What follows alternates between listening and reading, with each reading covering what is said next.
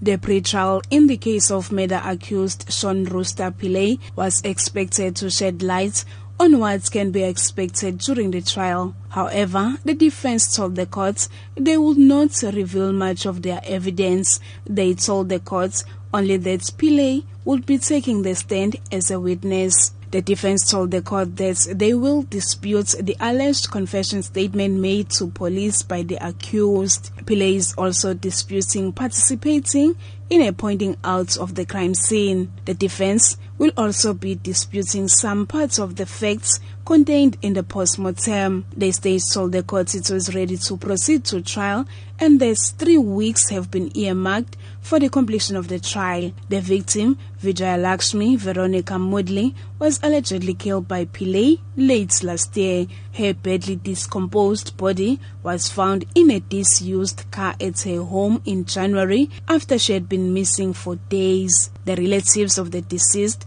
have been attending the court's proceedings, hoping to get answers about the motive for killing her. The relatives say they are now waiting for the trial to get closure. The trial will start on the 8th of May. I'm Nonkulego Hlope in Durban.